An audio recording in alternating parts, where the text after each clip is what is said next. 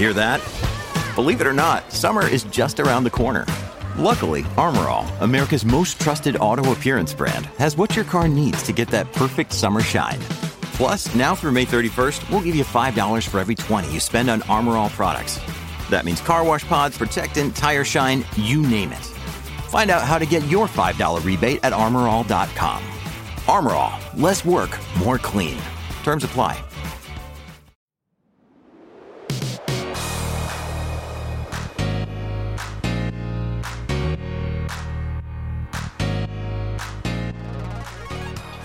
Welcome to the podcast that is always up to speed with Formula One. I'm your host, Mark Hamilton, joined by my co-host, my colleague. Wow, what a great way to start the podcast. My good friend, Mr. Mark Daly. You know, we've got tons of stuff to get to, but my friend, how the heck are you doing? I know you've had a busy week, so have I. How's it been going? Oh man, it's been an insane week, and I just can't wait to put it behind me and get into the weekend. I mean, it is Friday technically here. I mean, it's just the dying hours of Thursday night. So the weekend is now, it's large. It's right in the headlights. We can see it in front of us.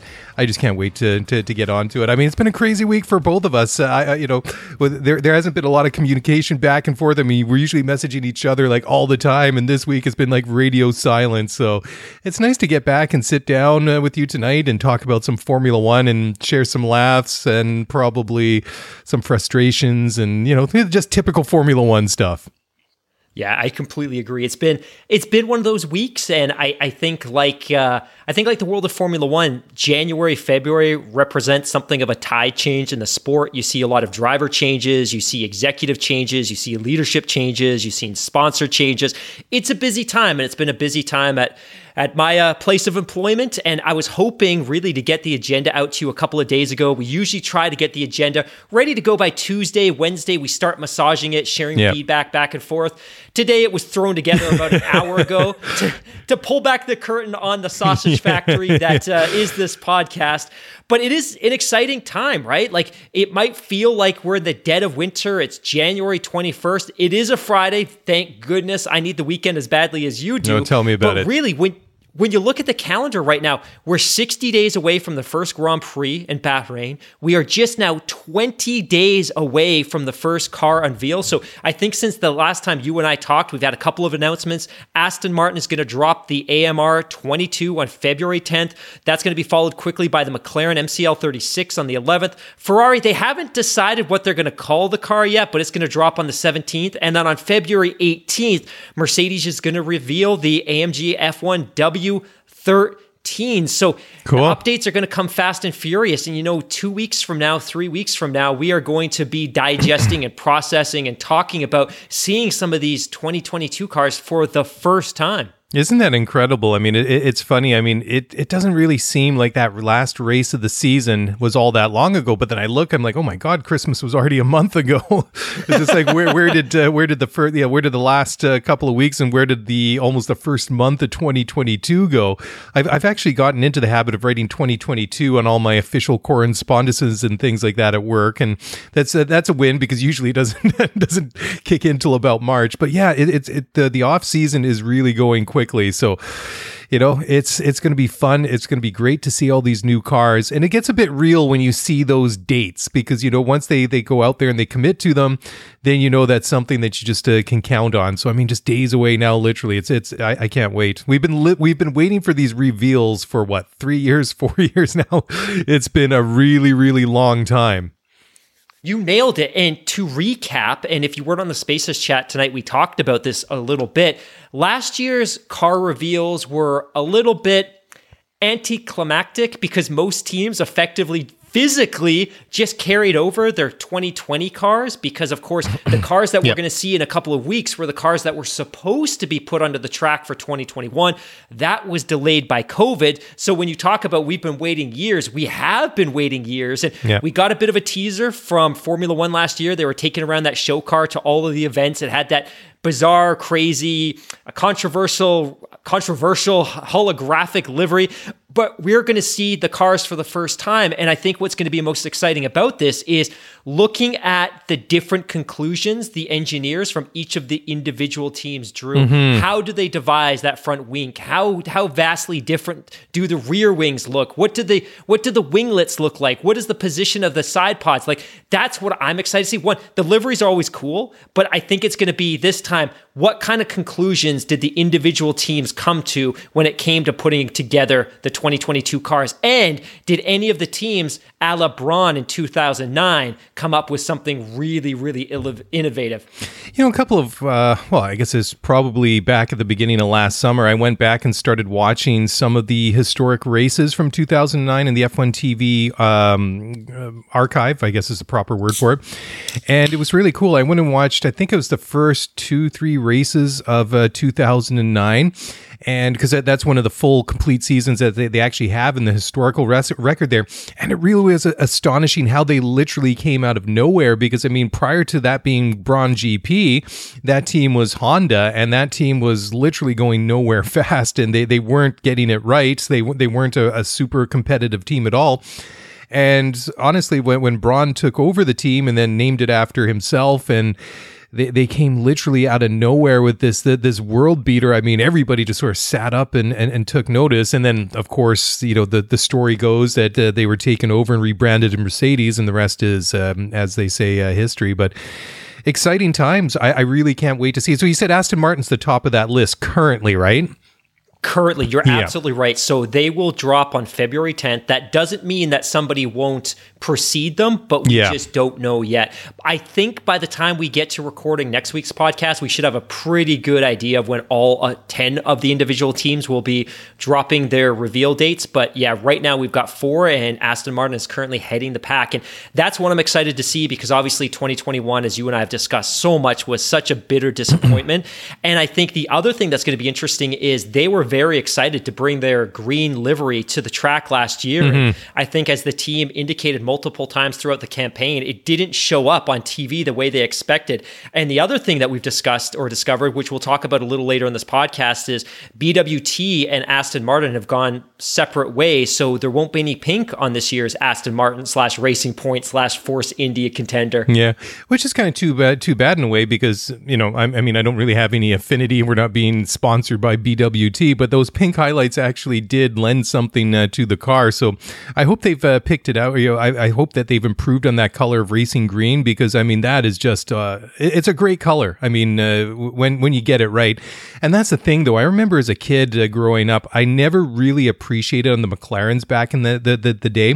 They had the white and like that day glow orange for the which is obviously the Marlboro branding back in the day, when everything was sponsored by tobacco companies, of course. But I never realized for years afterwards, and even in the magazines, it never really translated that, how bright that color actually was. And it wasn't until we were visiting in the UK that we were at a museum or something somewhere where they had one of the recent McLaren cars there, and I was like, oh my god, it's like this day glow orange. And it just like, I never looked at those cars the same ever since. And I mean, it just it was pretty spectacular, although it's a little bit to pick up Dayglow Orange on TV, even way back in the day on before, like, definition. Prior to like 4K and, you know, HD and all these things. But the darker shades definitely a little bit more difficult to pick up on even modern TV.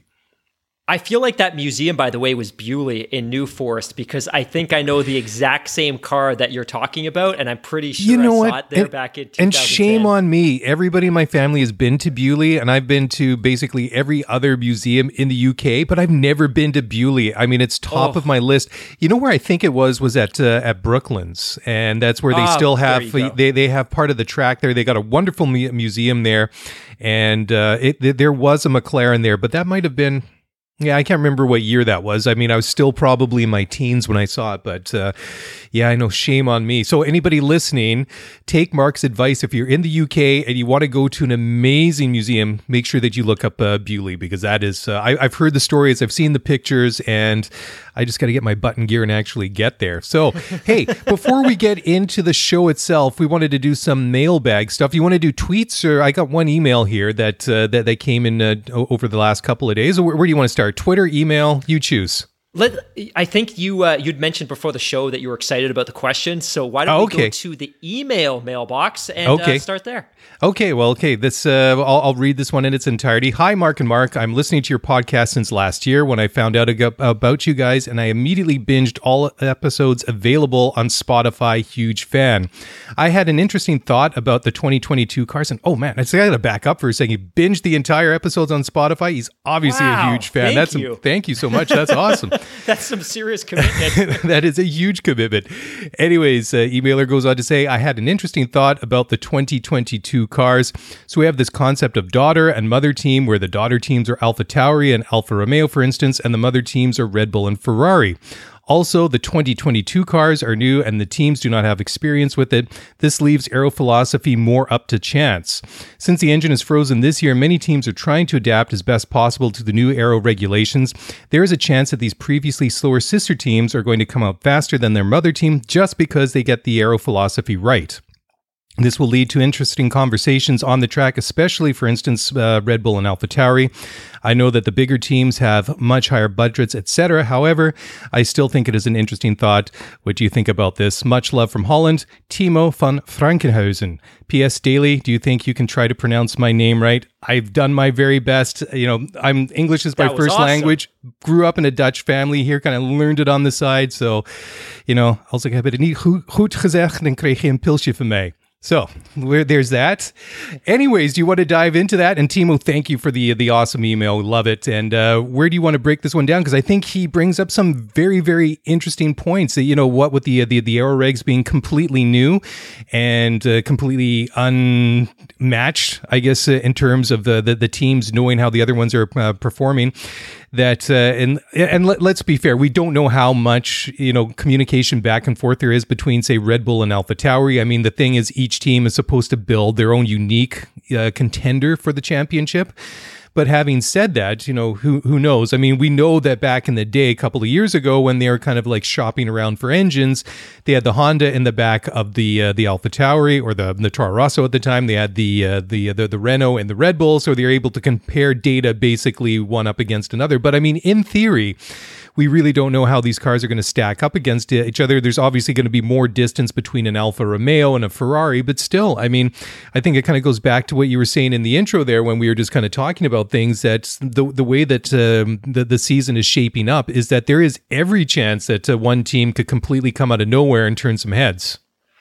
I totally agree. And I think that's what you and I are probably most excited about, is seeing a couple of surprises on the grid to start the season. And I think the consideration, and I should back this up. One, Timo, thank you so much for all the support in the fantastic email. We don't take anybody's support for granted, and kudos to you for going and working through the back catalog. I would like to think that our wives have a certain affinity or love for us, but I don't think either of them could work through the back catalog of podcasts unless they were being forced to. So exactly, thank you so much for that.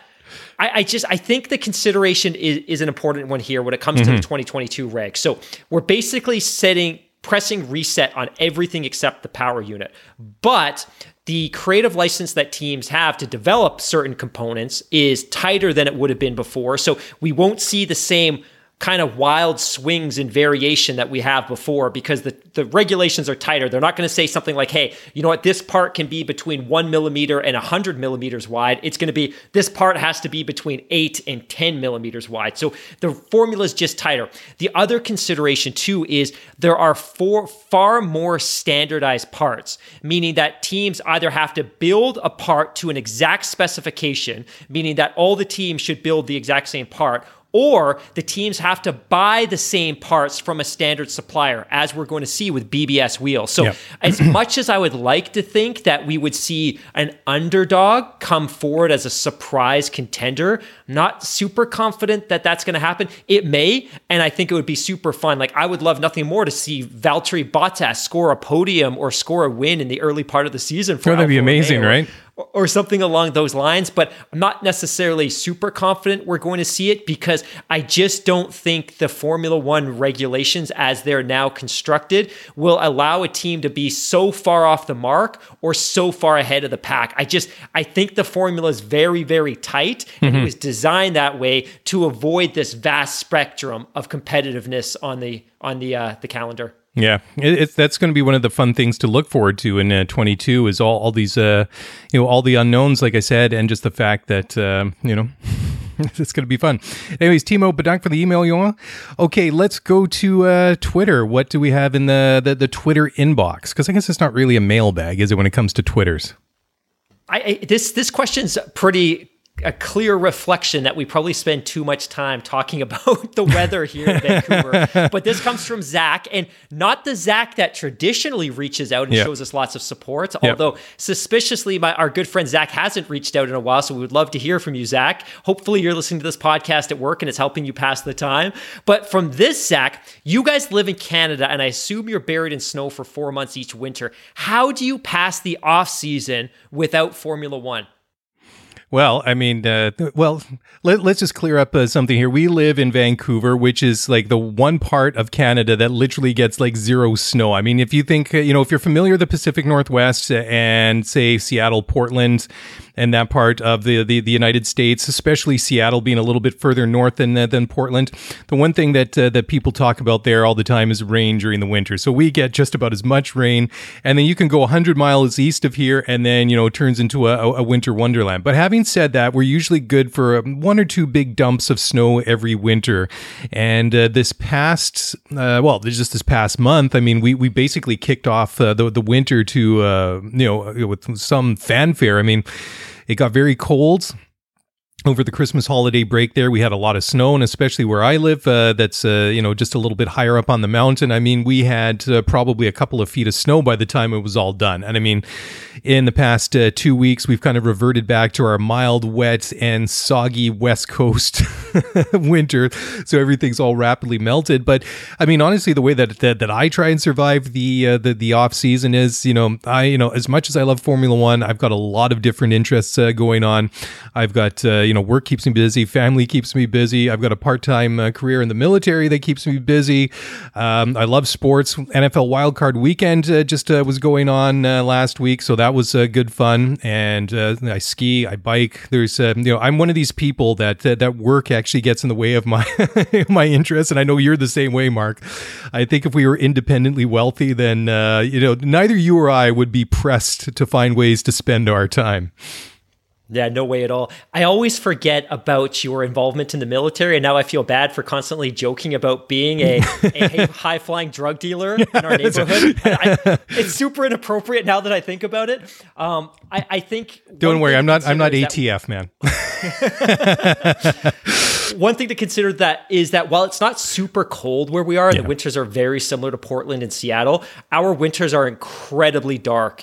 It's dark until 9 a.m., it's dark at 4 p.m., and the days are typically overcast and gray. So I think the struggle for us is finding things to do indoors in the winter to help pass the time and to not get to suffer from too much seasonal depression because of the darkness. So I think very similar to you, tons of activities. I've got my son.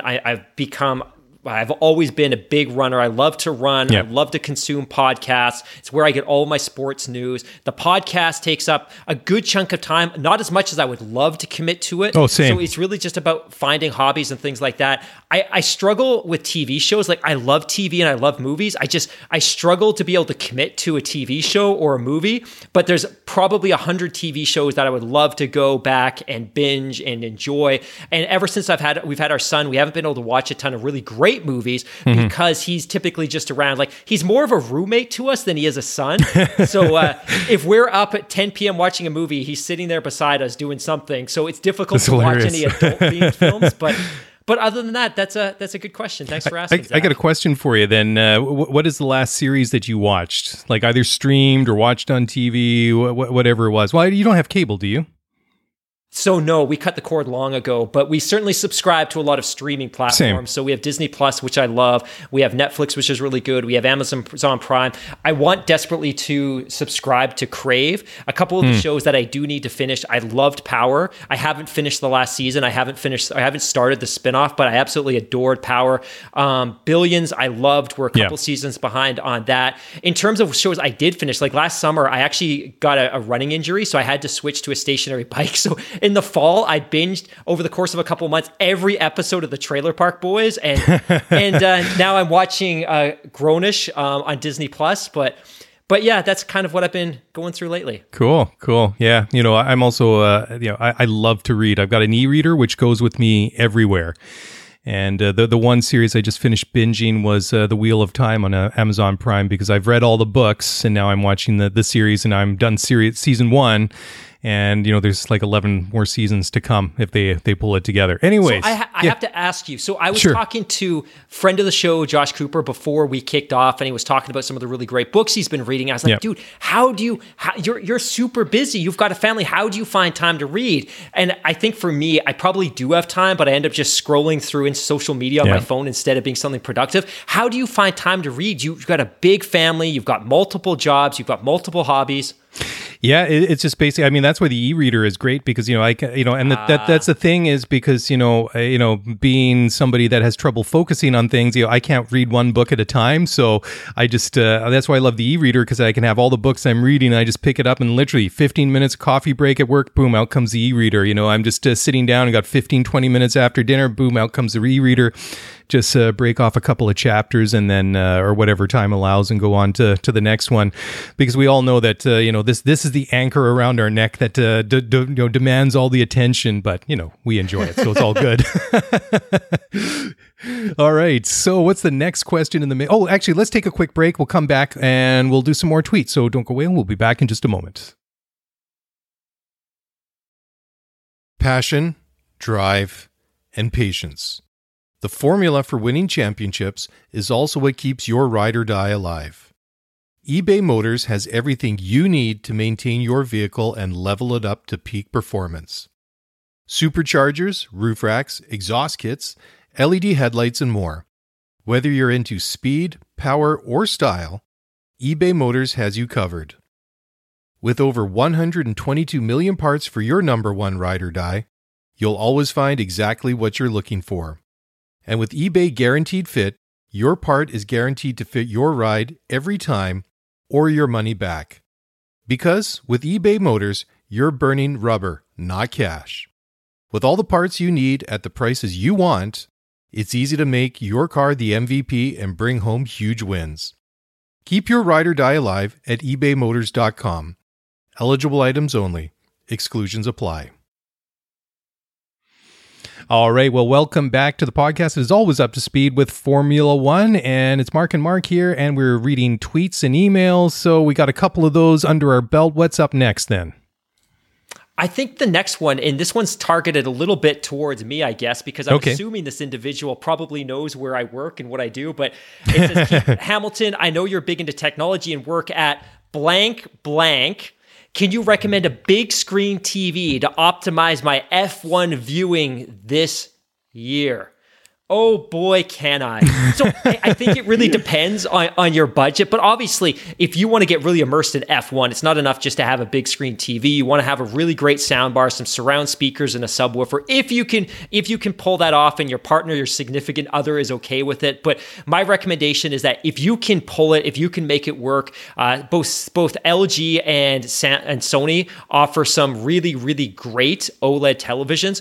OLED provides tremendous contrast and true inky blacks. They effectively have the ability to turn off pixels when they're not being used. So if there's a black scene, they just turn off the pixel, so you don't get a lot of grayish, bluish kind of schmarminess on the screen. So I would recommend, if you're looking to buy a TV, look at LG, look at Sony. I would highly recommend Sony over OLED. I've had a Sony OLED now for almost 5 years, and we absolutely love it. Samsung at CES a couple of weeks ago announced that they will be releasing their own line of OLED TVs later this year, and I believe Sony's actually going to incorporate the Samsung OLED panels into their TVs, or at least part of their lineup. So that should be exciting to look for. But if money's not necessarily an object and you can spare $1,000 to $1,500 US, or say $1,400 to $2,000 Canadian, I would say OLED's the way to go. And I think a lot of the image retention or burn-in issues of the early units from, say, 2015, 2016, those have largely been addressed. So probably no major issues there.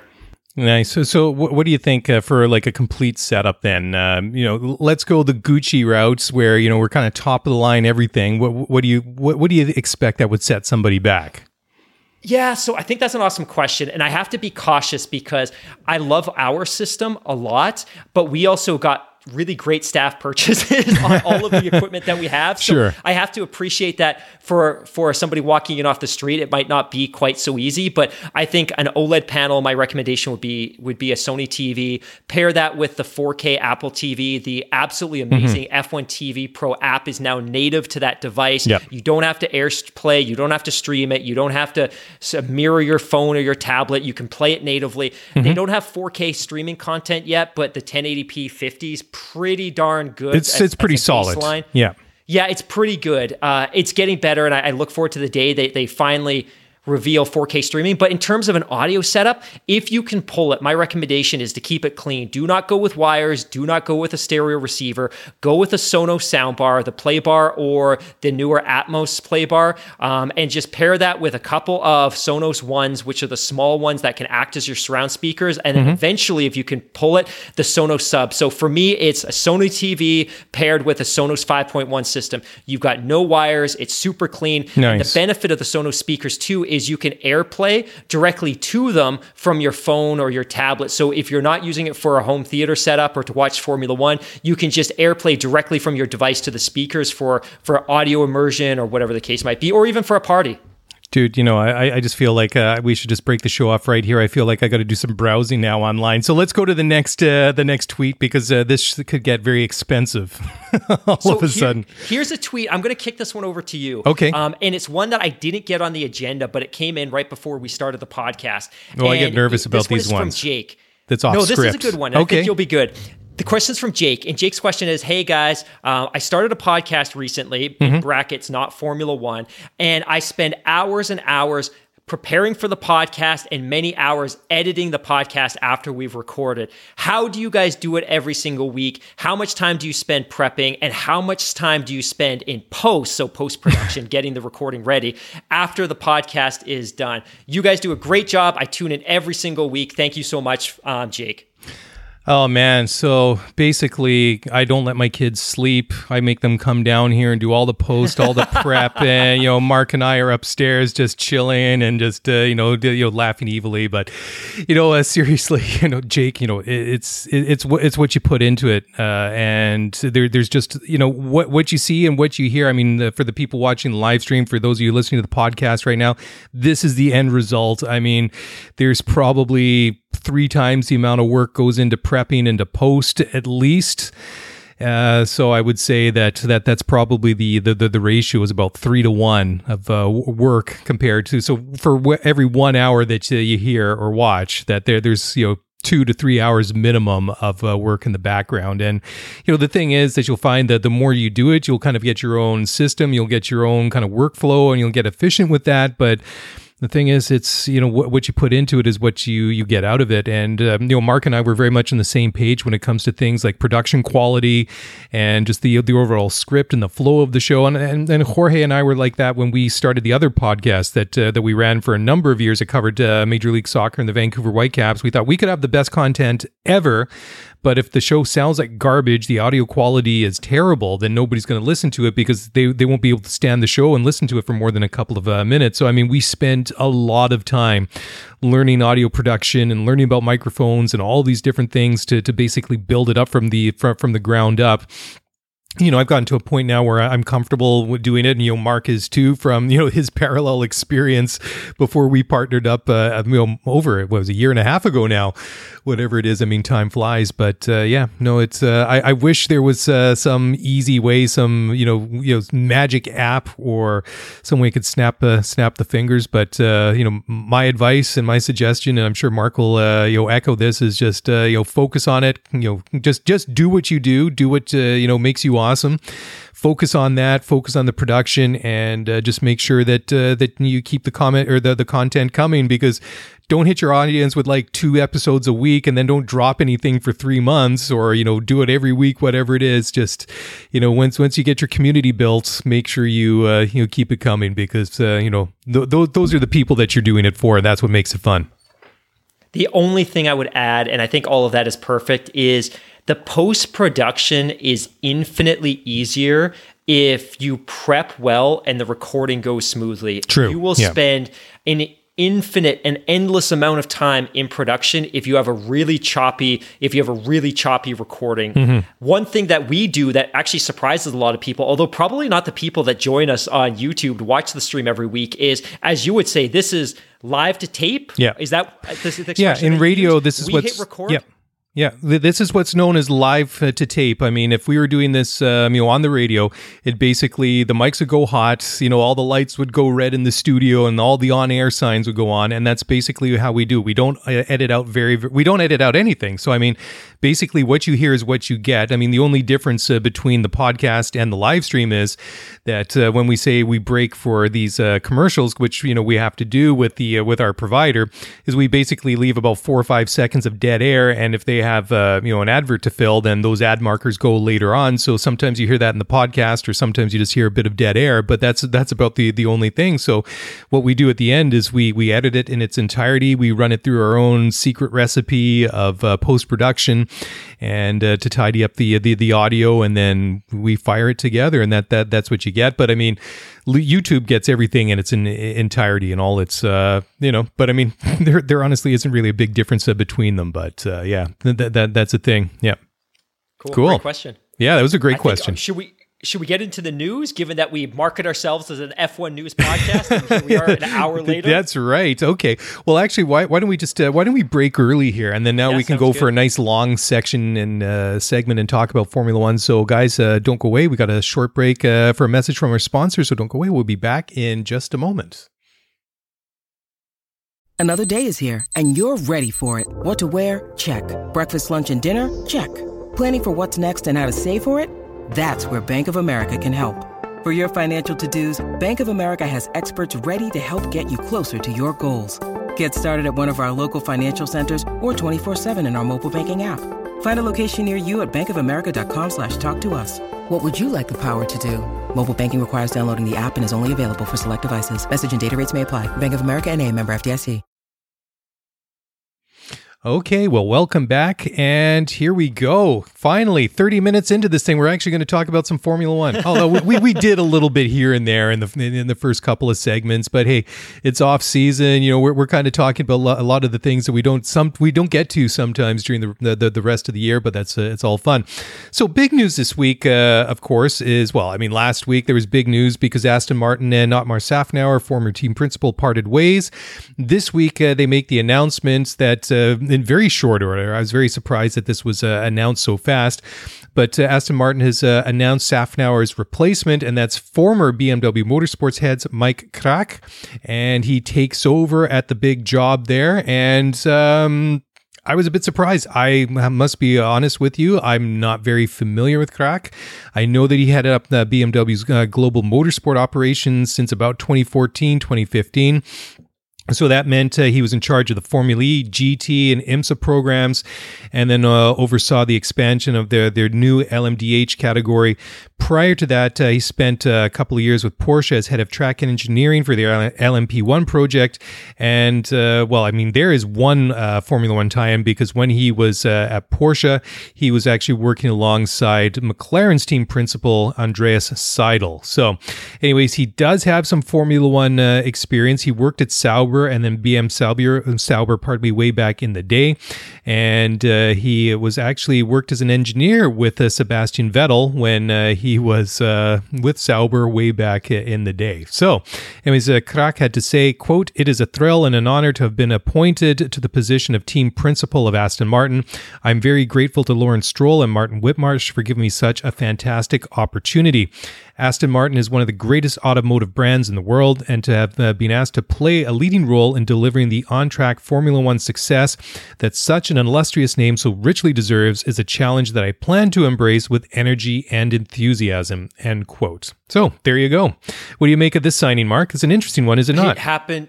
Yeah, it feels like this was all orchestrated months ago. And Totally. We talked about back in the fall that there was a leak, there was a story, there were reports that Otmar was going to be leaving Aston Martin to join Alpine. Everyone quickly dismissed that. It's not true. It's not true. It's not true. Yep. The season ends, and almost unceremoniously, Otmar is out the door, despite the fact that he'd been with that organization since 2009, had seen it through administration, had seen it through rocky ownership, had done a great job of building relationships with sponsors, including BWT. But to me, this just goes back to last fall when Whitmarsh was signed by Lawrence Stroll to head up the Aston Martin division. And I think questions started being asked immediately about what the relationship was going to be between Otmar and Whitmarsh. And I think people close to the organization as well had sensed or believed that maybe Otmar was in a position for a promotion, not in a position in his career at this stage where he was suddenly going to be taking marching orders from Whitmarsh. And I think it became pretty untenable within that organization. And clearly, Lawrence had some degree of trust in Whitmarsh to make this happen. Now, in this case, I think the hiring is, like you said, that this individual has no experience as a team principal, has no experience running a Formula One team. I think that this is part of Whitmarsh's master plan, that he wants somebody that's going to be willing to take marching orders from him and isn't going to demand a great deal of autonomy in terms of operating the Formula One team. And I think Whitmarsh knows what he's signing up for. And says Lawrence Stroll, and I'll quote here, "We are about to embark on year 2 of our 5-year plan, the objective of which is to win Formula One World Championships. All the ingredients we require are coming together. Mike will play a central and leading role, reporting to Martin Whitmarsh, Aston Martin Group Chief Executive Officer in brackets, and leading our technical and operational functions. Our collective aim being to fulfill those lofty ambitions. We are on our way." I think in the paddock and I think in the fan community, there's a lot of love for Otmar. So I'm a little mixed on this move because I feel like Otmar had extracted everything that was possible from this organization for many years. Well, I think that he did a great job in the time that he was there in the various iterations of Aston Martin / Racing Point / Force India. I mean, there's no doubt about it. But I mean, this whole appointment of Krak really feels to me like it was he was headhunted. He was the guy that they wanted.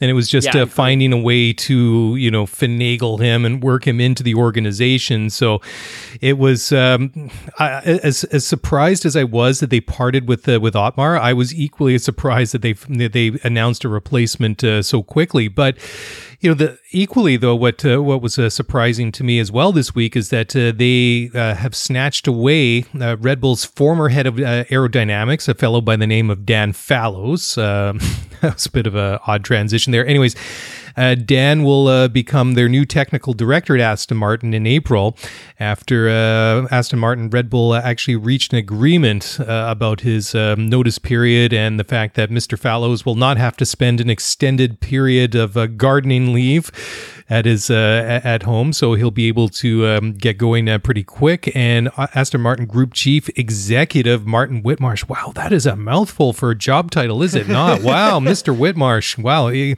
must have like the big extra large size business card for that. Anyways, Whitmarsh had to say, quote, "We are pleased to have reached an agreement with Red Bull, which releases Dan early from his contract and are looking forward to him joining the team," end quote. On the other side, on the flip side, Christian Horner, team principal at Red Bull, said, quote, "We would like to thank Dan for his many years of excellent service and wish him well for the future," end quote. So, kind of a generic thing. And Dan Fallows himself said, quote, "I've enjoyed many happy years at Red Bull Racing and proud of what we achieved. I'm looking forward to next season and a new challenge," end quote. I'd be interested to find out. I'm not immediately familiar with him and his career and how much time he spent at Red Bull, but I get the impression that he has been there for quite some time. I wonder if he goes back to the championship years, a decade ago with Sebastian Vettel and the 4 world titles that they pulled off then, and then Max's world title. Yes, I know that's still a debate for a lot of people, but moving on from that, maybe he just felt that was the perfect time to walk away from the organization and move over to a team that obviously has some very big ambitions.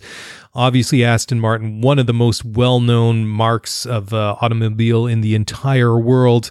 I could see the attraction of trying to go there, and obviously, Lawrence Stroll makes, I think, one heck of a good sales pitch. not in just what they want to do, but to the fact that he's invested so much of his own money into this project, into this company, obviously shows people who are serious about motorsport, who are pros, are obviously going for that pitch because, they're the real deal. So when you see some big names or maybe not necessarily big names, but very qualified people going to a team like Aston Martin, it kind of gets me excited again that they're going to get it right at some point and design a winning car, or at least a good challenger. Let's put it that way. I have a bit of a sense that there's a lot of excitement in the world of Formula One about having the opportunity to work for Aston Martin. I think people look at that team and they see the money that Stroll is investing, and they see the facilities that are sprouting up in the shadows of Silverstone. And I think for a lot of people, they want to be a part of that. And for Dan, I think given how long he's been with Red Bull, and he actually joined Red Bull back in 2006, he started as an aerodynamics team lead. He led the aerodynamics department up to 2014. During that period, of course, is when Sebastian Vettel won all of those titles. So there's some strong linkages there between Dan and Sebastian Vettel. But I just think it comes down to opportunity, the anonymity to be able to lead a department and to be able to make chief critical decisions. But I think this is a good move, and obviously it's going to be a blow for the Red Bull team. But that said, all of the heavy lifting in terms of getting the 2022 car done and ready is already finished. Mm-hmm. That his work effort there is done. The car is done. And we know that there won't be significant innovation and change to these cars over the next couple of years simply because the formula won't allow it. So his contributions to Red Bull are largely finished at this point. Mm-hmm. I think his role at Aston Martin is really going to be trimming and modifying and tweaking whatever the 2022 car is that they came up with prior to his arrival. Mm-hmm. Yeah, it's a great move and a great signing for Aston Martin. So it'll be it's going to be fun to watch and see where this team develops. And I mean, it can't get much worse than last year. I mean, we talked about it almost ad nauseum over the past season.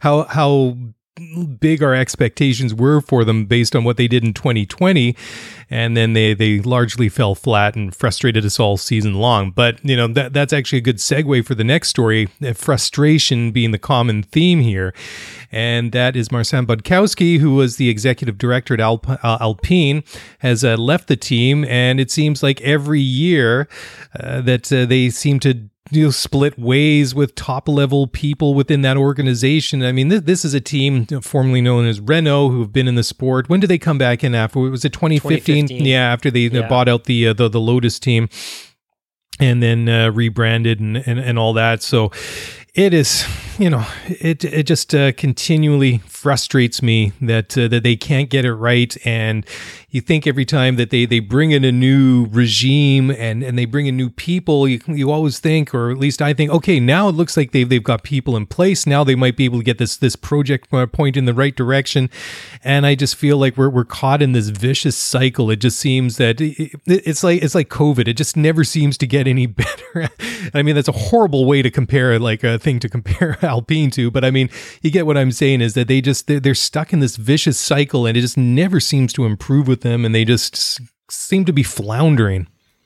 You stole all of my thunder, and I won't repeat everything you just said due to the do the duplication of efforts. But yeah, I completely agree. It just seems that this team constantly churns out talent at the top. And remember, it was only a year ago that we were talking about Cyril Abiteboul being shown the door at Renault, then becoming Alpine. And I think the assumption at that point was that Budkowski, having just come over from the FIA a couple of years ago, where he was deeply integrated into the technical department. Yeah. I think the assumption last year was that, hey, with Cyril out the door, he's going to be promoted to team principal, but he ended up in this weird collaborative position where he was co-running the team. He was informally the team principal and was an acting team principal, but wasn't getting paid and didn't have the title of team principal. And then it began to leak that, of course, Mr. Rossi, team CEO or Alpine CEO, was heavily involved in the decision-making of the team.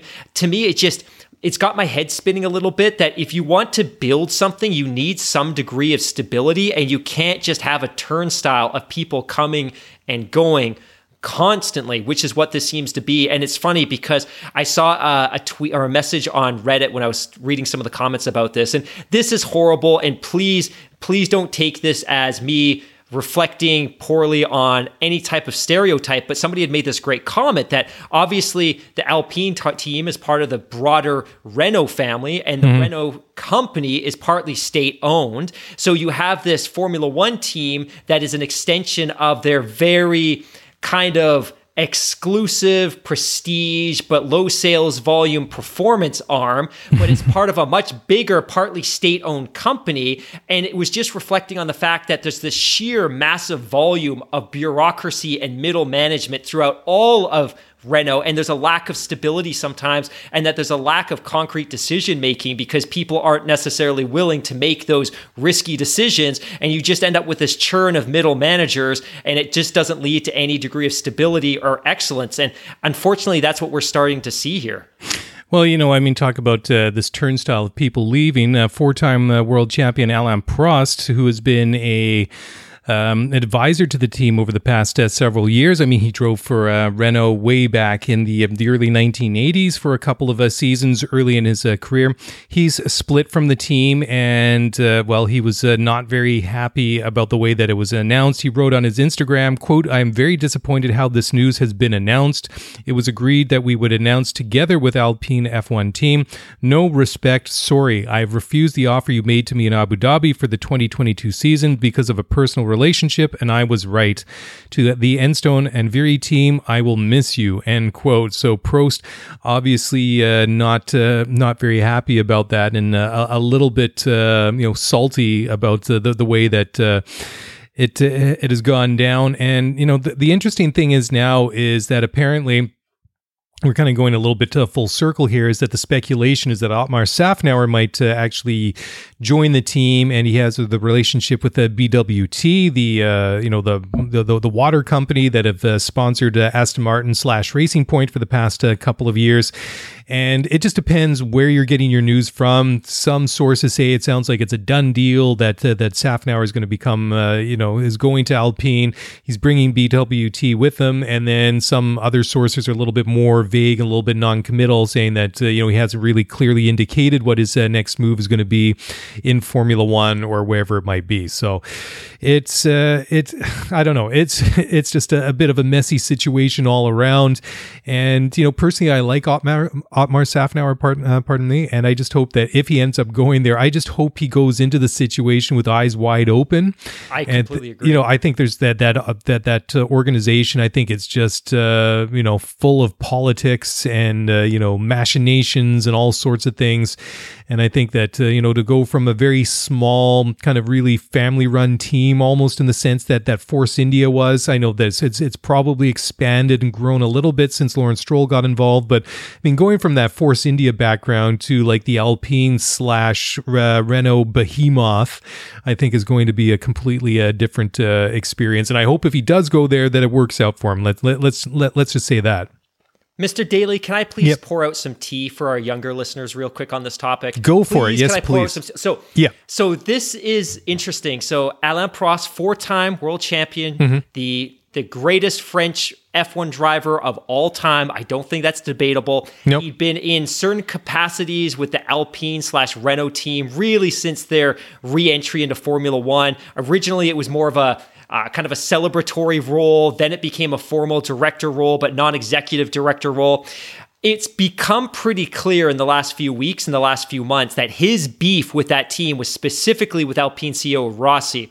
And says Alain Prost, and I'm quoting here, he commented that Rossi, quote unquote, wants to be alone and quote unquote, wants all the light. And furthermore, says Prost, it's a question of respect. Relationships become more and more complicated. I felt that there was a lot of jealousy, inferring that Rossi was jealous of Prost's presence within the team. Now, and again, I want to be careful here that I'm not kind of shading Rossi as this tyrannical monster simply because we're not getting his side of the story here. It could very much be that Rossi sees that, hey, this is a team that's really broken and we've got some poor leaders and I've got to clean house and start over. And of course, he's never going to be able to come out on Twitter and kind of fight back on what Prost is saying, that he's in this difficult position where he's still in the role, he's still a professional, he has to kind of turn a blind eye to all of this. But somebody did mention during our Spaces chat tonight, and I had completely forgotten this,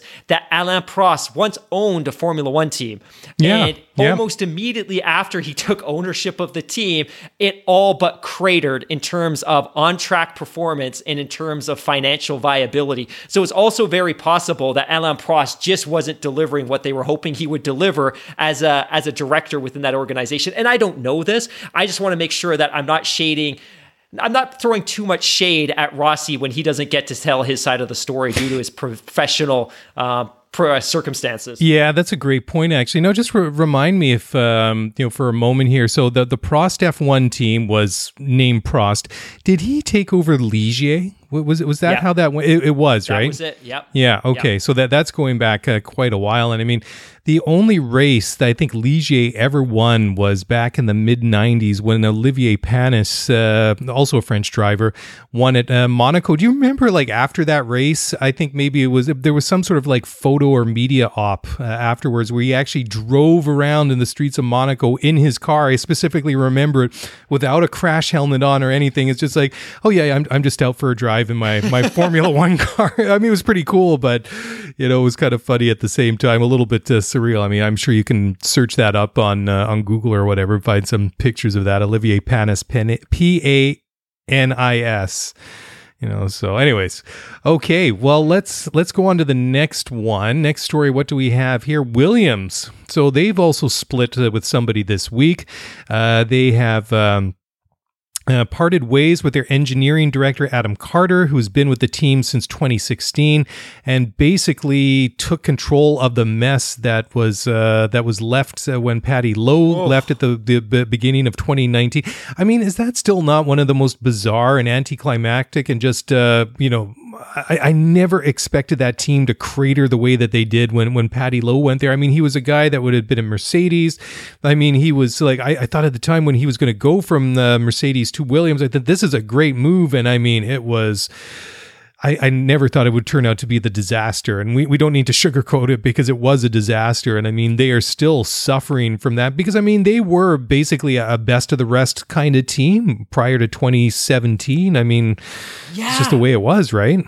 Well, let's go back to 2014. So 2014 was the new era. It was the first year with the turbo hybrids. Yep. Williams, and this is unfathomable today, they finished third in the Constructors' Championship, and their drivers, including Valtteri Bottas, were regularly scoring podiums. Yep. They were scoring podiums in 15, 16. They even scored a podium, and again, the circumstances were pretty unique, but Lance Stroll scored that wild podium in Baku in 2017. Yeah. Great point. But it just...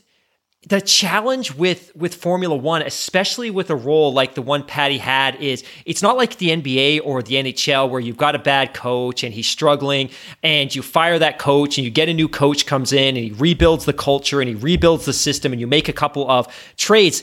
When you've instituted the design philosophies of an individual like Paddy Lowe for years and years and years, you're building a 2 or a 3 year runway. So even though they'd fired him, their runway in terms of the design and construction of that car was cemented for 2 or 3 years. So even after he's gone, you are stuck to what he had built. So he's gone in 2019, but they're basically stuck for that car with 2020, and then they carried the 2020 car over to 2021. It's miraculous that they were able to make the development and the advancements that they did do in 21, but I would love, because I never expected that, I would love for somebody to do a deep dive and write a long-form article or a book on what went wrong when Paddy was there. Was it a power struggle with Frank? Was it that this team simply didn't have the resources? Was it that the organization was as compartmentalized and broken as it's been reported? I don't know. I would love to know.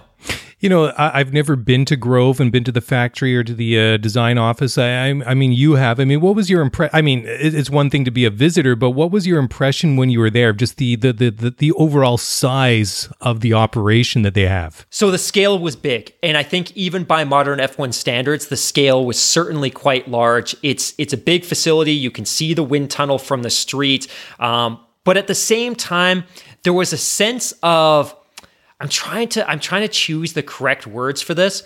The factory is based on the edge of a small village in the countryside. So it's a picturesque setting. It's beautiful. But when you show up to the gate and you go through security, it's a very homely, welcoming, intimate environment. And everyone that I've ever interacted with there, they seem extremely friendly. They're very welcoming. And then again, if you're a fan like me that goes to the factory, you're generally dealing with people that work in hospitality. They're there specifically to deliver that type of experience.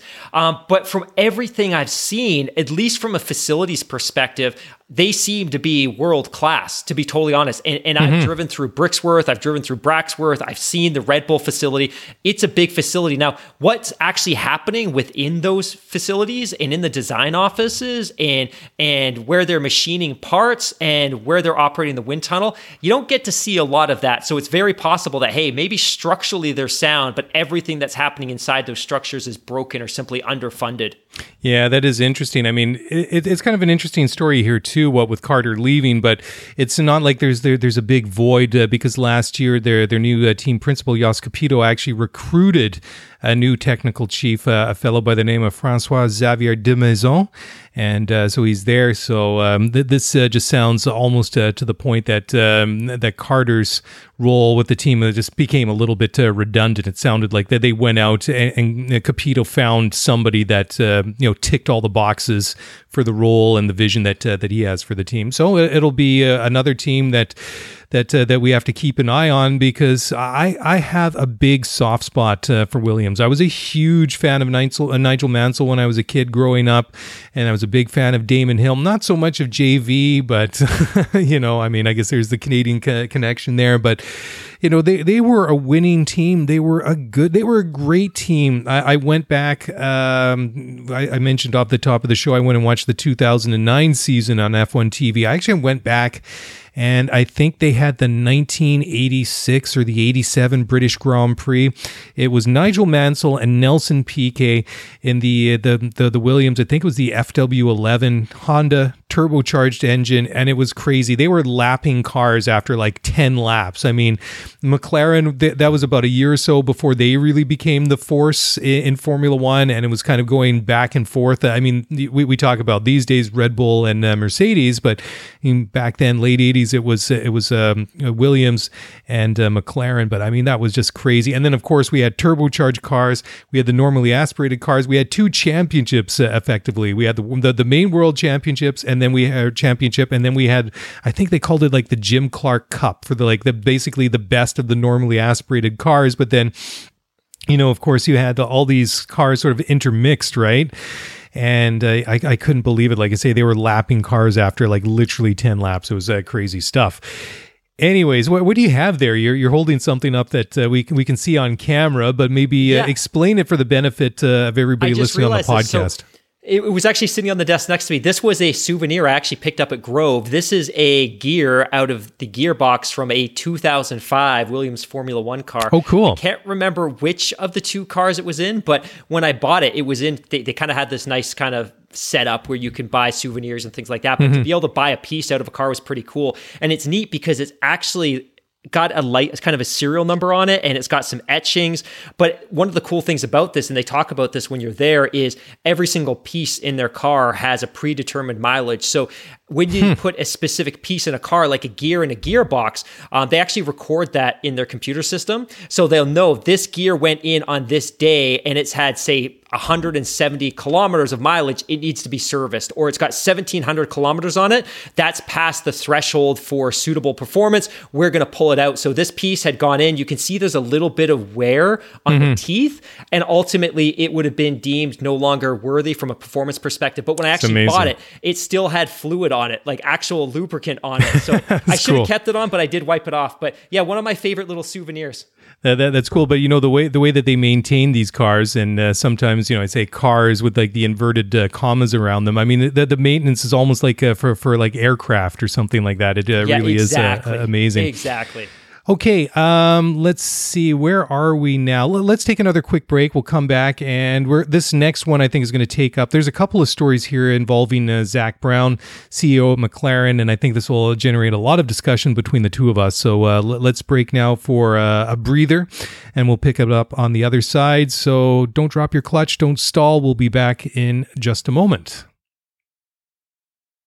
When you need mealtime inspiration, it's worth shopping Kroger, where you'll find over 30,000 mouth-watering choices that excite your inner foodie. And no matter what tasty choice you make, you'll enjoy our everyday low prices, plus extra ways to save, like digital coupons worth over $600 each week. You can also save up to $1 off per gallon at the pump with fuel points. More savings and more inspiring flavors make shopping Kroger worth it every time. Kroger, fresh for everyone. Fuel restrictions apply.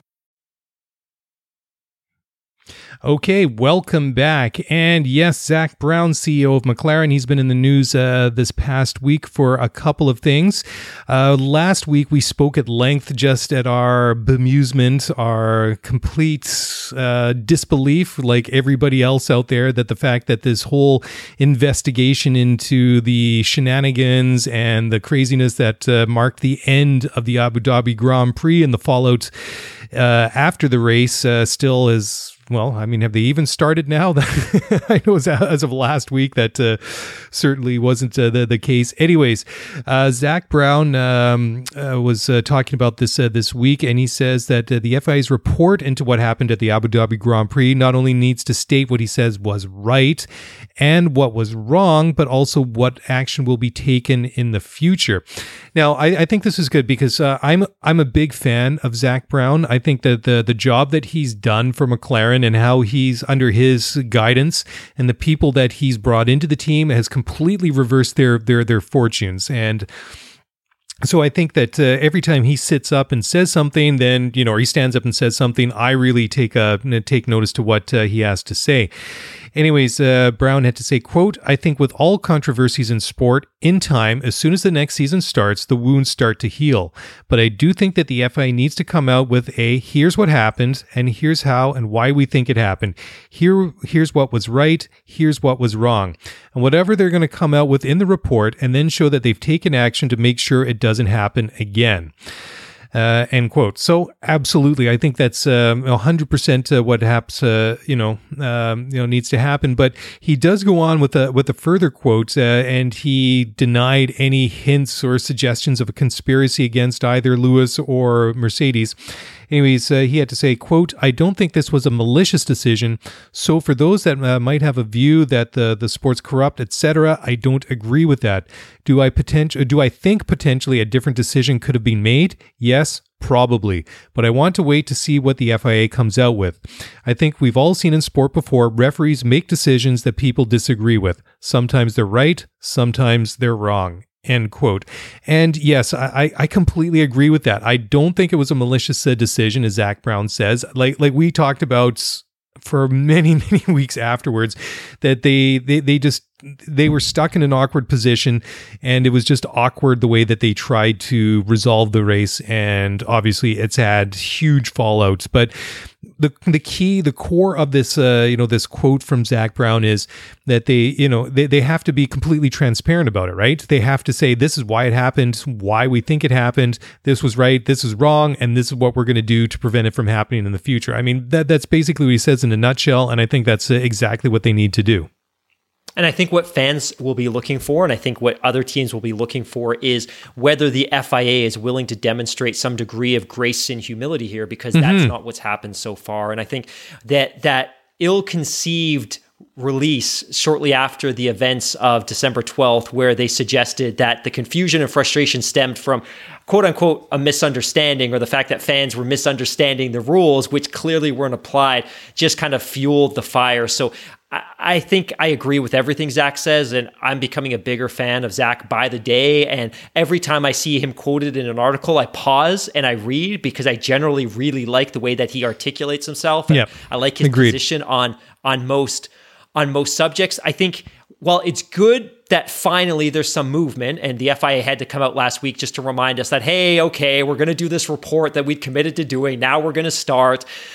It's kind of shocking that they're going to release it on the Friday of the Bahrain Grand Prix weekend, which I didn't realize, and I know I'm probably the last one to pick up on this, but they're releasing that report on Friday, the Friday of the Grand Prix weekend. So rather than releasing it in January or February, they are going to wait till the Grand Prix weekend. So if I'm Liberty and I'm the teams, I'm going to be pretty frustrated because this is, and that's a weekend that's supposed to see a sprint race as well, that you're setting this weekend up to be this exciting celebration of Formula One.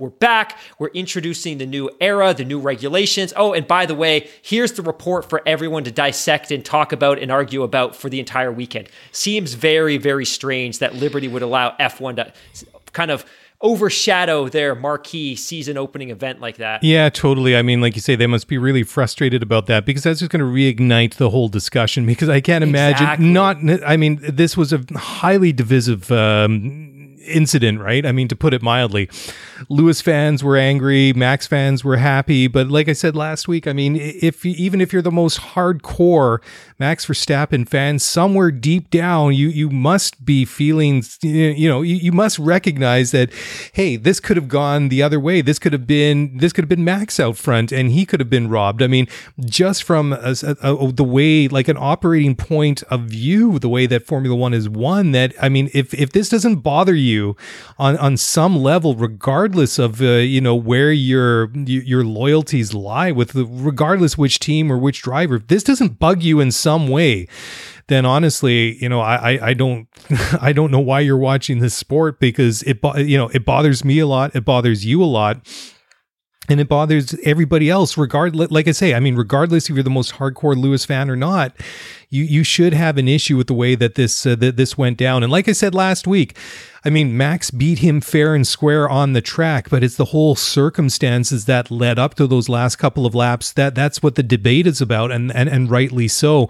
And that's what they need to come down and or really drill down on and come out with. This is why it happened, and this is how we can prevent it from happening in the future, because it shouldn't happen again. Because once is okay, it was bad enough it happened one time, but if it happened again in the future, I mean, not only does your sport have a bit of a tarnish on it now it's got a massive crisis and a serious credibility problem, and then they could see like a mass exodus of fans at that point, right?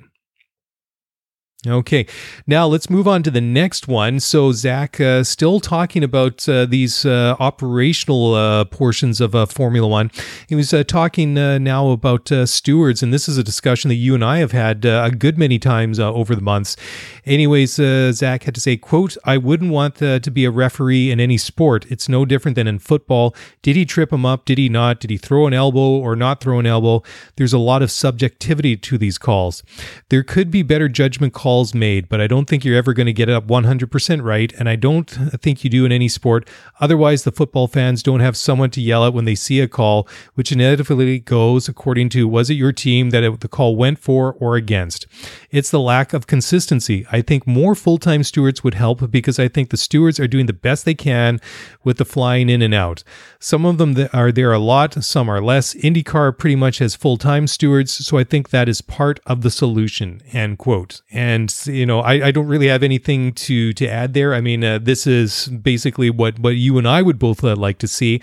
However, neither of us combined even, and I know this is a bit of a mind blower, but even combined, you and I do not have the, let's just say the presence Zach Brown obviously has, and he's obviously a voice that if he's saying something, then people should be listening to him that make these decisions. Yeah, stewarding and the way that stewarding is conducted is expected to be addressed in the FIA's ongoing analysis. So that report that we just spoke to a couple of minutes ago, there should be a section, or it's expected that there'll be a subsection within that document that makes some recommendations around the stewarding process. And there's some stats here that I pulled out of an article, a great article from therace.com. And I'm just going to quote the article here. Verbatim. During 2021, a total of 41 different people acted as FIA stewards across the 22 race weekends. Wow. 41 different people. Each stewarding panel usually, but not always, comprises 4 members, including one of the available pool of 4 chairmen, 1 steward nominated by the National Sporting Authority, and 2 other FIA-appointed stewards. Since 2010, one of those FIA appointed stewards has been the driver stewards. These are usually ex-F1 drivers, although during 2021, sports car legend Tom Christensen, who tested F1 machinery but never started a Grand Prix, was used on 2 occasions. The stewards are also supported by a comprehensive database of past incidents and decisions that allow easy access to various precedents, which is a means to increase the consistency of their decisions. There has been resistance to the idea of permanent stewards in F1. Last year, for example, race director Michael Massey said that this was because of fear of what he called, quote unquote, perceived bias when there is a permanent steward. Now, Zach Brown goes on to indicate and has spoken to the fact as well that it might be very difficult to recruit somebody to do this full time. It's very much a thankless job. And if I'm a former Formula One driver, do I really want to sign up to a 8, 16, 20, 22, 23 race commitment to stewarding where, quite frankly, you are always in the spotlight and your decisions will always be challenged? So I agree, full-time professional stewards, absolutely required. Getting somebody to commit to that, I think, is going to prove more complicated. Getting somebody who is qualified to commit to that is going to be more challenging. You know, I still think that we have to see, like we see in North American sports, where you have like officiating crews, right? You have the same crew for the NFL or the NBA, whatever it is that, so I don't see at this point with the amount of money that they're pulling in that they don't establish like stewarding you and train qualified people that already have a background in motorsport, in racing, and get them to that level. And then, maybe the commitment is obviously going to be a lot easier instead of like sending the same people over and over and over again. You have a pool of people and you can get them to go to whichever races, or it'd obviously be a lot easier in these, say, double or triple header weekends. It's like, okay, well, you're doing this race and this race, right? You show up for this race, you fly off to the next one, or whatever it is. The logistics of it are a little bit to beyond the scope of this conversation. However, I think the core of the conversation still remains is why are, what's holding them back? Like I find that quote from Massey that he thinks that there's a potential bias for people, if they have like regular people doing it, or appointed people. I'm not sure exactly the way he's kind of going at it, but the thing is, the pool of people, regardless, is fairly small. So, I don't really see that as like a real argument, because regardless if they're trained or full time, you're still pulling people from the same small pool. So what does it matter if they're full time or just like one off? I don't see the potential of bias being a reason not to do it. I think that it's completely the reverse case. Totally agree. Agree. Yeah. Okay, well, let's move on. We're going to talk now about the Mercedes, and if you are a fan of one of the other 9 teams, you're probably maybe shaking and nervous a little bit, because apparently the new W13 is going to be boosted by a brand new turbocharger. And the one thing I think we can safely say about Mercedes over the past, basically decade, is that these cars have not been underpowered.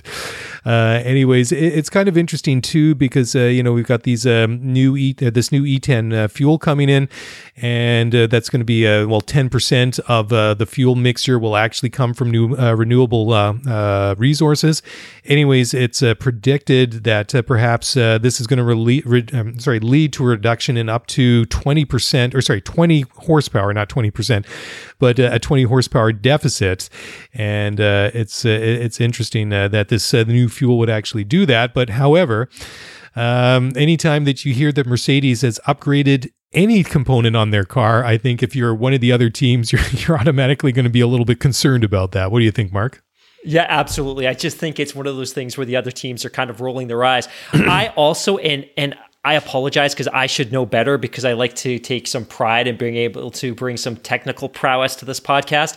I thought that Mercedes had performed a turbocharger upgrade either before or during the previous campaign, which would have meant that part would now be frozen. So I'm guessing they didn't, or maybe I misunderstood the regulation, because of course the power units that the teams are going to bring into 2022 have to be frozen.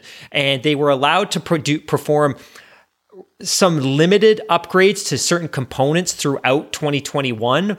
But once they had updated and modified those certain components, then that engine basically became frozen and you couldn't do anything with that engine now between 2022 and 2025, except for updates that might improve reliability. And again, as Bryson says, there's a very fine line between doing updates and tweaks to improve reliability that don't ultimately improve performance.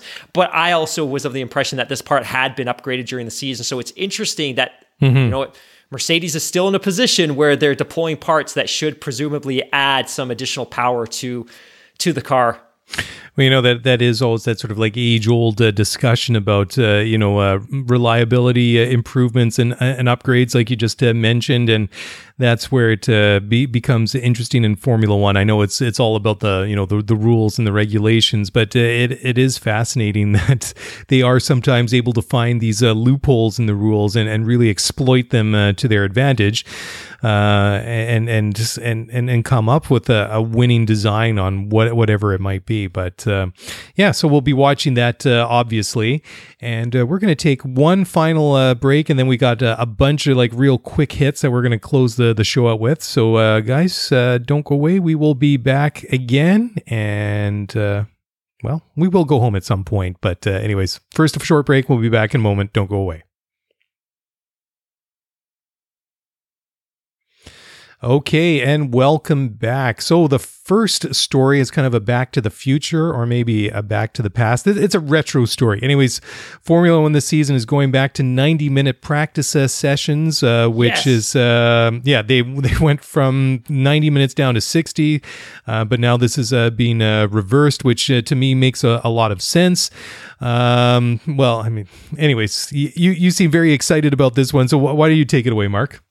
I'm probably less excited about it now than I was earlier. To me, it's like an extra 60 minutes of Formula One. But one of the reasons that they cut it back, other than the fact that we were in the middle of a pandemic and they were looking to cut costs, was one of the criticisms of Free Practice 1 and 2, which have historically been 90 minutes long, and Free Practice 3 on the Saturday is only 60 minutes long. One of the reasons they cut it back was because they simply made for the crappiest viewing experience ever, because you would have, at times, no cars on the track. So people are tuning in to watch practice and there's nothing happening. So the thought was, hey, if we slice 30 minutes off, the teams still want to get the same number of laps in, but the track's going to be busier. So maybe it's a 60-minute viewing experience, but there's more going on. And that's actually exactly what happened. So, as much as I'd like to see 90 minutes, I also don't think the teams were necessarily taking advantage of the time allocated to them, and the cars were spending way too much time in the garage. And it really sucked if you tuned in watching Free Practice when you should be working and there's no one on the track for 7 minutes at a time. So, you know what? Yeah. Again, it's cool. It's cool if you're trackside and you get to experience it. But I think from a TV viewing experience, 60 minutes is way better.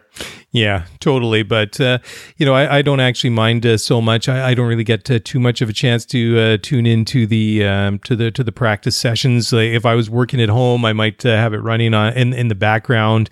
And if something interesting seemed to be happening, I kind of toggle between browsers or whatever, see what was going on. But practice is the opportunity for them to get the cars dialed in and figure out what's going on and all these good sorts of things. So, I think from that point of view, I think it's a good one. So next story, Formula One's new rules theoretically will cut the gap between the front and back half of the grid. So anyways, they believe that the equation of restrictive error rules plus the cost cap should actually cut the gap between the front and back of the grid after only a year. So this remains to be seen, but in theory, it's a great thing. But again, we are just going to sit here and speculate about it. We can look at models, we can look at data, we can look at all these things, but until we see these cars all lined up and we see them get all the kinks ironed out with all these new untested and untried cars, that it's all unproven. We all hope for the best, but we don't know whether or not this is going to pan out in reality. Yeah, I don't have a lot to add to this other than the fact that everything, all the heavy lifting, all of the pain that Formula One's gone through over the last couple of years is to get to a state where there isn't as big a spread amongst the teams on the track come Grand Prix Sunday. if we don't see something significant, I think it's going to be a resounding disappointment. But that said, I also know that some teams are going to, despite everything I said earlier about the fact that the formulas are designed now to prevent cases where teams are way off the mark or to enable teams from getting way too far ahead. Yeah. I think there's still going to be a little bit of room, and it's one of the reasons that the FIA and Formula One have agreed to keep DRS in the sport, because they're not confident that every team's going to hit the formula just right in year one, and it might take a couple of years. But if we did see the spread, if we saw the gap halved in year one, that would be a huge, huge accomplishment. Oh, yeah, 100%. I agree. And the FIA's head of single-seaters, Nicholas Tombazis, said, quote, I think that currently the best to worst team gap is probably about 3 seconds depending on the circuit.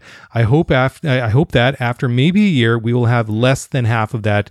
That is what I would hope, but we'll have to see, end quote. So, I mean, if you're like Haas or Williams, I mean, you're only slightly less crappy than you were prior to the introduction of the rules. Because, I mean, let's face it. I mean, okay, it doesn't look good, or it hasn't looked good the way that it's been in the previous formula.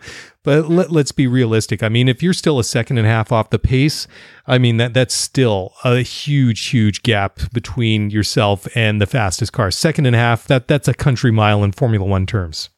Yeah, and it's the best way to look at this is it's not a second and a half a lap. Think about it over a race distance, right? If you're running 70 laps and you are a second and a half off of the pack, you are going to be lapped, and Formula One cannot continue to live in a world where cars and teams are consistently lapped. And it's not as bad as it was in 2014. And Tim Hauraney talked about this. Like Lewis and Nico were lapping everyone up to 4th, 5th place. Yep. They were almost lapping 3rd place cars. Like we just can't live in that world anymore. And a second and a half in isolation doesn't seem crazy, but when you spread that over a race distance, it's just absurd, and we can't live in that world anymore.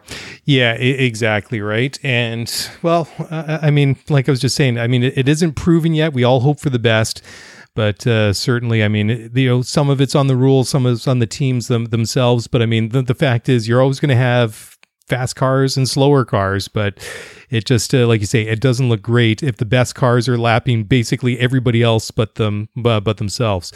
Okay, moving on to this one. This has a bit of a tie-in to the Australian Open tennis tournament and Novak Djokovic and that whole saga about his non-vaccination and then his whole fight to stay in Australia before ultimately being deported. So Formula One drivers and teams have been told to vaccinate or stay at home. And so they're insisting on 100% vaccine compliance. If anybody within the Formula One, bubble, circuit, group, whatever you want to call it, wants to enter the country. Now, the good part about this is, despite not having an Australian Grand Prix for the past couple of years, because I hope that I'm not just every time I think about Formula One, I think about the pandemic that I'm going to, because I mean, basically for me, the pandemic started when the Australian Grand Prix got canceled back in the spring of 2020. Yeah, that's when life changed, was that bloody weekend. That was the oh crap moment. That oh crap. Pretty much, right? It's just become real. Yeah, that's when reality came up and smashed us all in the face. But at least we are 2 years later. So the Victorian government and Formula One are committed on both sides to see that the Australian Grand Prix goes ahead as planned from April 7th to 10th, following a 2-year absence, which, is not unusual considering all the other races and other venues that have not been able to hold a Formula One race during COVID. But, I'm really, encouraged by this. And I mean, I'm not going to sit here and say that you should be vaxxed or not vaxxed, and that's not the discussion. I mean, they've decided that, for them, this is what we want. If you want to come, if you want to get a vaccine, then get your vaccine. If you don't want to, that's fine. You don't have to, but you just can't come to Australia. You're not going to be able to participate in the Grand Prix. And that doesn't matter if you're making sandwiches in the team motorhome or you're Lewis Hamilton, you're Max Verstappen, and I'm not commenting. I don't know what their vax status is, but you know what I'm saying? It doesn't matter where you are. If you're one of the drivers or one of the support staff, that if you want to come and participate, you have to be vaccinated. I think that just makes sense. You know, you can't have any loopholes. If, you know, you're the authorities there, it's either just like one way or, you know, you either enforce it or you don't. And I think that it just kind of makes sense. So hopefully we don't see any high profile names there, but we'll see. But I think at this point, they've all had their vax at this point, haven't they? Well, we know they are, right? Because they wouldn't have been able to get into Bahrain, the Kingdom of Saudi true. Arabia, Great point. UAE. Yes. So that was kind of a litmus test. And I think there was probably a little bit of nervousness as they were heading back to the Middle East at the end of last season. Like, but it looks like it was smooth. So everyone understands it shouldn't be a problem. I would add that the Djokovic situation was a really bad look for Australia. And I love Australia, but the political infighting, the fact that the Prime Minister was pointing his finger at the state of Victoria and blaming them for the fact that he was able to get in wasn't a good look. Now, separate from the COVID discussion, one of our longtime listeners, Joe, who actually moved to Australia right at the onset of the pandemic, announced on Spaces tonight that he has grandstand tickets for the Melbourne Grand Prix. So cool. Super excited for him. We also learned on Spaces tonight that Jen has tickets to Miami. So some of our listeners getting set up. Oh, and also Micah, who was on the Spaces chat tonight, announced that he has tickets for Silverstone. So we have listeners traveling all over the world to see Grand Prix. So knock on wood that everything goes smoothly for them and they have an excellent time. Well, I mean, at least for Australia, the Australian Grand Prix Corporation boss, Andrew Westacott, said, quote, "We've got a commitment from the Victorian government that the event's going ahead. We've got a commitment from Formula One that they're coming here for round 3. We're selling tickets like hotcakes and we're 80 days away from the event. So everything is happening. Everything is getting ready. And I can't wait to host the best drivers in the world in new cars on a new track," end quote. And let's not forget that Albert Park is one of these tracks that's been modified. It's been reprofiled, and really looking forward to see what what the changes are. And you know, we've seen it work at other tracks over the past year and a half that have made changes to it. And I'm really excited to it because, I mean, let's be fair. It hasn't always been the most exciting racing at Albert Park over the years. So I'm really hoping the changes that they made really work to it, because it's a beautiful venue. It is one of the places I'd like to go most to go watch a Formula One race. I mean, it's one of the places, Australia is a place I'd love to go and visit, period.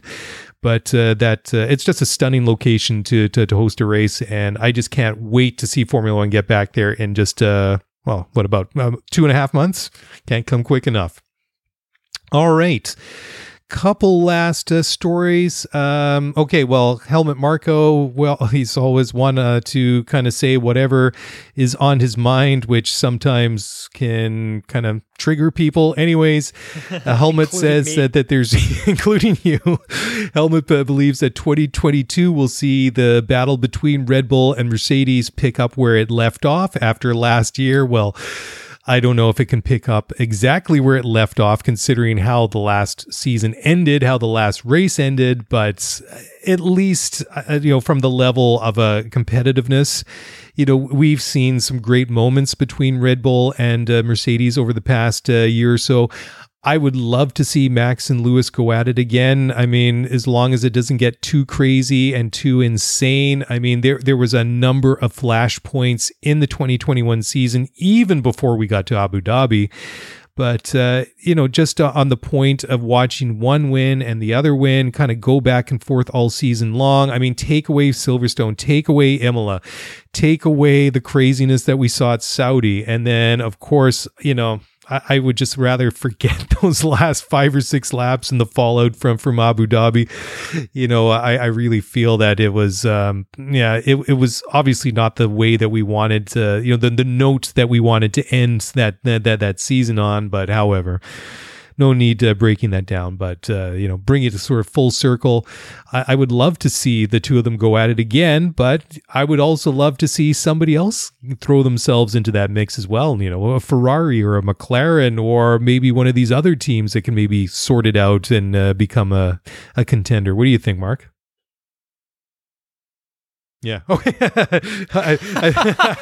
You completely. So it's funny because typically you hand it over to me and you take a breath and you look at your watch as I go on to like a 19-minute soliloquy. But yeah, I don't have a lot more to add on that one. Okay, well, why don't we wrap it up there? I think that we've kind of gone on for long enough. I do have one piece. Oh, you did have one more piece. I promise. Sure. I promise I'll make this quick. So 99.99999% of our interactions with the F1 community are unbelievably supportive. Sure. But there is an individual recently that has been hounding and blaming us for the fact that Nancy Pelosi got elected. I promise you that neither Mark nor I voted for Nancy Pelosi. Neither of us have U.S. passports, and nor do we try to make this show even remotely political. But I thought it was funny because I'm like, do I send this person like a photograph of my Canadian and British passports? Like, I don't have a U.S. passport, and if I'd wanted to, I couldn't have voted for anyone in that election. Put that aside, that neither of us are American citizens nor can vote in an election in the USA. Even if we did, I wouldn't be divulging my political affiliations on the show here. I mean, exactly. Heaven forbid I show up wearing a Mercedes shirt or a Red Bull hat or a Ferrari something or other. I mean, wait a minute. I mean, we've all, both of us have, donned various bits of team apparel from time to time, and we got called out for it. We got put on blast, especially when we started live streaming these shows. So, I would not go a level further and take it completely out of the realm of Formula One, especially into the hot water of politics and things like that. But that's a strange one. That's a strange one. I feel like we do a pretty good job of walking that straight line about ensuring that people that are tuning in for this show, they're here for Formula One. They're here because Formula One represents entertainment and it offers a reprieve and a break from everything else that's going on in the chaotic world. And you know what? Both of us have some deeply held political and social beliefs, and I strongly believe we're both very, very modern and progressive in most of our views, but our perspective and our goal isn't to politicize this show, because that's not why people are tuning in. And Formula One, for us, like I think it is for so many people listening at home, is an opportunity to escape. It's escapism.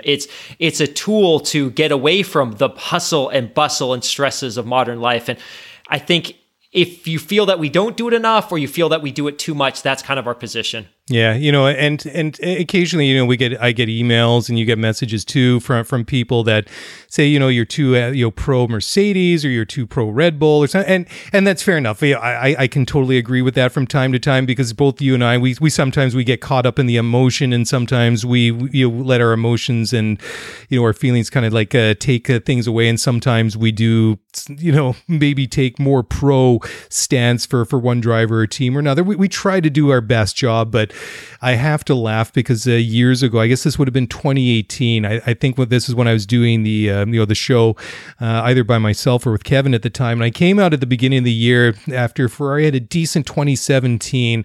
And I said, this is the year I want to see Ferrari come out strong. I'm throwing, I'm going all in with Sebastian Vettel. I want to see Seb win the championship. I want to see him take it to Lewis. I want to see him take it to Mercedes.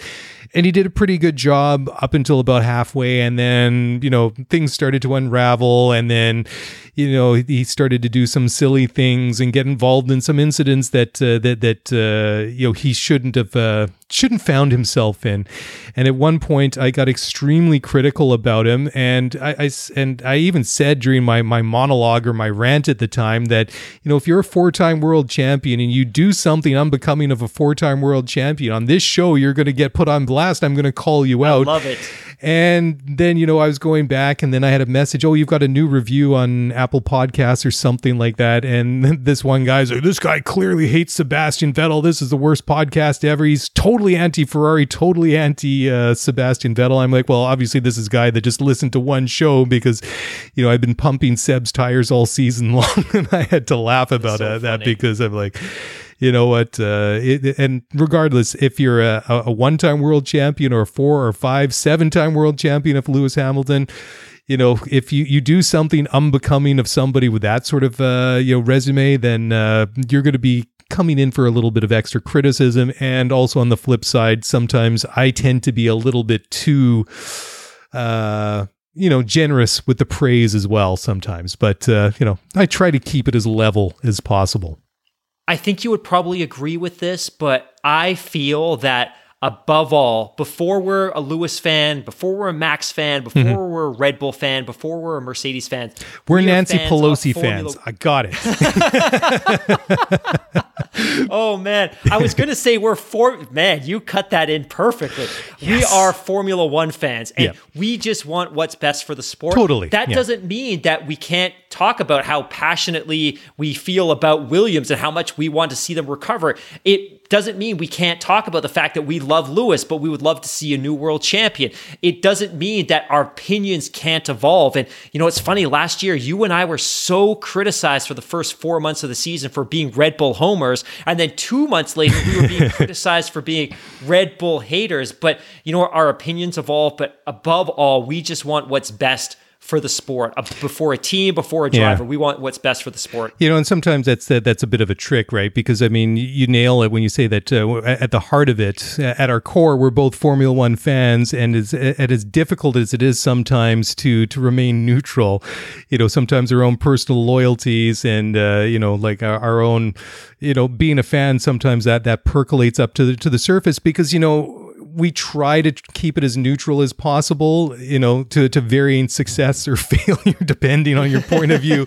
because we realize that if we come out and say, oh, you know what, Max, he nailed it. Yeah, he totally deserved that race in Abu Dhabi. I mean, that's just going to inflame the community, and that's going to just spark off, and some people like doing that. Some people like to be the one person that sets the world on fire, right?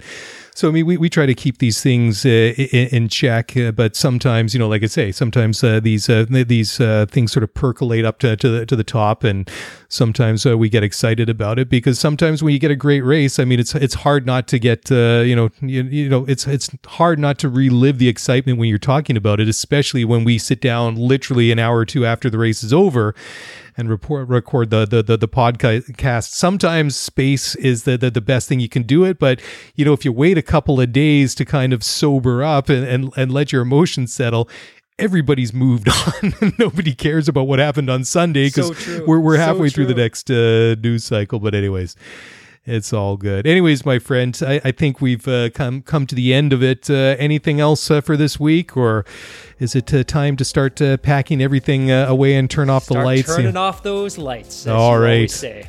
That's right. Okay, well, we're going to leave it there. Guys, thank you so very much for downloading and listening to the show. Thank you for all of you that joined us on YouTube tonight. Joined us on YouTube tonight. Anyways, if you want to get in touch, by all means, send us a tweet at ScuderiaF1Pod. Send us an email at scuderiaf1pod@gmail.com. That's a wrap. Enjoy the weekend. Mark and I will be back this time next week. That's it. That's a wrap. Take care. Have a good one, everybody. Bye for now.